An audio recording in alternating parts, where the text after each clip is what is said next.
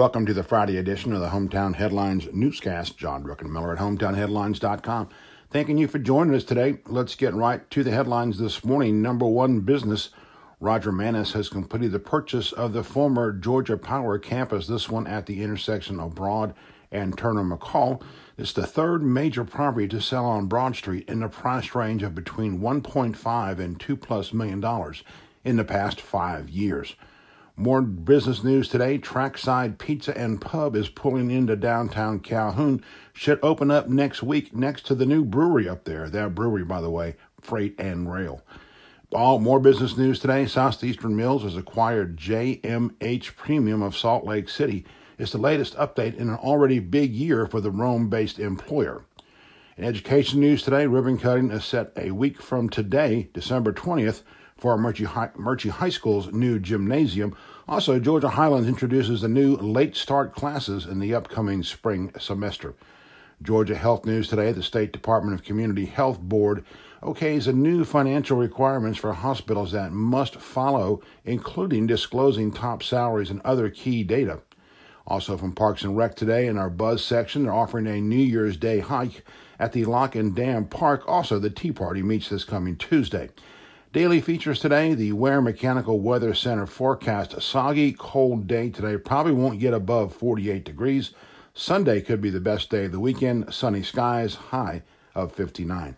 Obituaries today, we say farewell to several of our residents.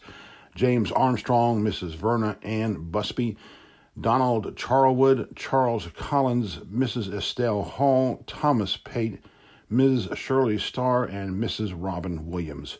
Also, dining news today, updates for the public health restaurant inspection scores for our counties. And Greater Community Bank brings you the Crime Watch report from Floyd, Bartow, and Polk counties today on our website. The Truett's Chick-fil-A Sports Report, busy Friday ahead. John McClellan has his final column of the season. It is the high school football championships.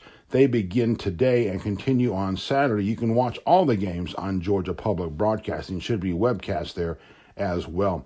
The Rome Half Marathon and 5K is on Saturday. It's all go. Looks like pretty good skies for Saturday morning. High school football, basketball updates available for you. Who's playing tonight? The Atlanta Falcons play at the 49ers this coming Sunday at 4:25 p.m. I believe Fox has that game. College football playoffs coming up December 28th, the semifinals. LSU at Oklahoma, at Chick-fil-A Peach Bowl. Also Ohio State versus Clemson. And one more bowl game for you, of course, Georgia versus Baylor, Sugar Bowl, 8:45 p.m. That's going to be on January 1st on ESPN. Now our rants of the day. That's right, plural today. A couple of topics to cover as Christmas just can't seem to arrive fast enough. Item number one, editors teach reporters to never tease readers by even insinuating that, quote, "I know something you don't know," end quote. It only makes people mad. We issued that lecture repeatedly during our days in print, and we follow those rules today. Except for today. We violate that because we are among the 125 or more who are part of a Facebook group that is monitoring the health of a dear friend of this community who needs your prayers right now. Over the years, this friend has been the one to rush to help others in their time of need. We won't disclose the name. That's the family to decide, and rightfully so. All we can say is pray. And those words you rarely hear from our mouths. Please pray and thank you for those prayers. Item number two, the Richard Jewell movie is out today in Rome and Cartersville. We started to do an entire rant on it, but quite frankly, we got bored writing it. We lived that story as Jewell was from our neighboring community during our days of newspapering over in Gainesville, Georgia. Amid all the Olympics, we had to divert writers to tell his story as well. The most memorable line we found from one of his neighbors doing a profile on him was that she talked about how the so-called Olympic Park bombing suspect, later cleared by the way, had made her lasagna when she broke a leg. We don't think you'll see that instance in the movie. We don't plan to see the movie, by the way, because, well, we kind of lived that story. We will say this, though. The Richard Jewell story did change journalism forever, and believe it or not, in a very positive way.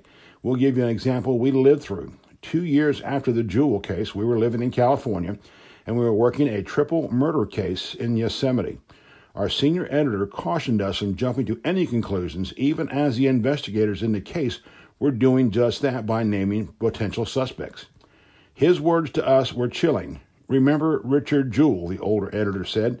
He was right, by the way. The killer was a drifter who was caught several years later. Item number 3. We mean this constructively, but we ask this question. Why is there a need to photograph and video people at a free food pickup or holiday meal for the poor, or maybe picking up presents donated by well-wishers for those who don't have any? Again, as old editors, we forbid any such image from being put into our newspaper and today on our websites. These people need help, not exposure, especially in these days where they'd be ripped to shreds in minutes by the trolls on the internet. Please find a different way to tell the story, maybe center on the volunteers or the gifts donated.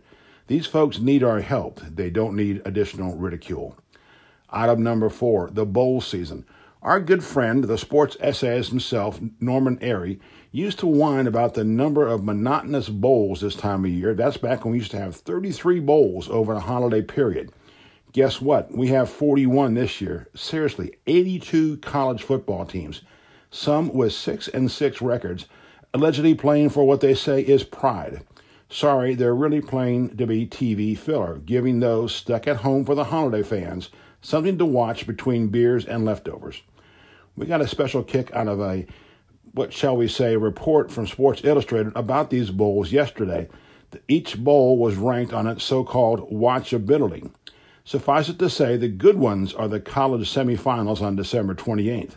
Sadly, this list does not include, you guessed it, the Tony Tiger Bowl, featuring Florida State and Arizona State. As a Gator, we say that's a fitting spot for the criminals to play, if you ask us. Item number 5, bless the internet. We rarely say that.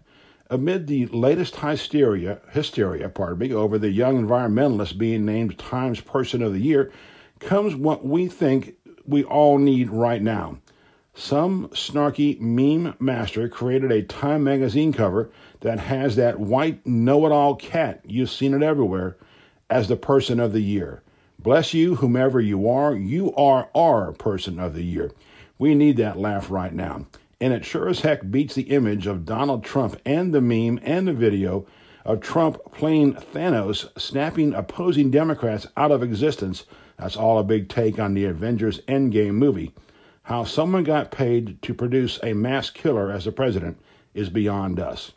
And that is the weekly report from the Hometown Headlines Newscast Edition. John Druckenmiller reporting. We hope you have a great and safe weekend here in Northwest Georgia. As always on Friday, it's time to get funky, courtesy of Harry Musselwhite. Again, have a great weekend in Northwest Georgia.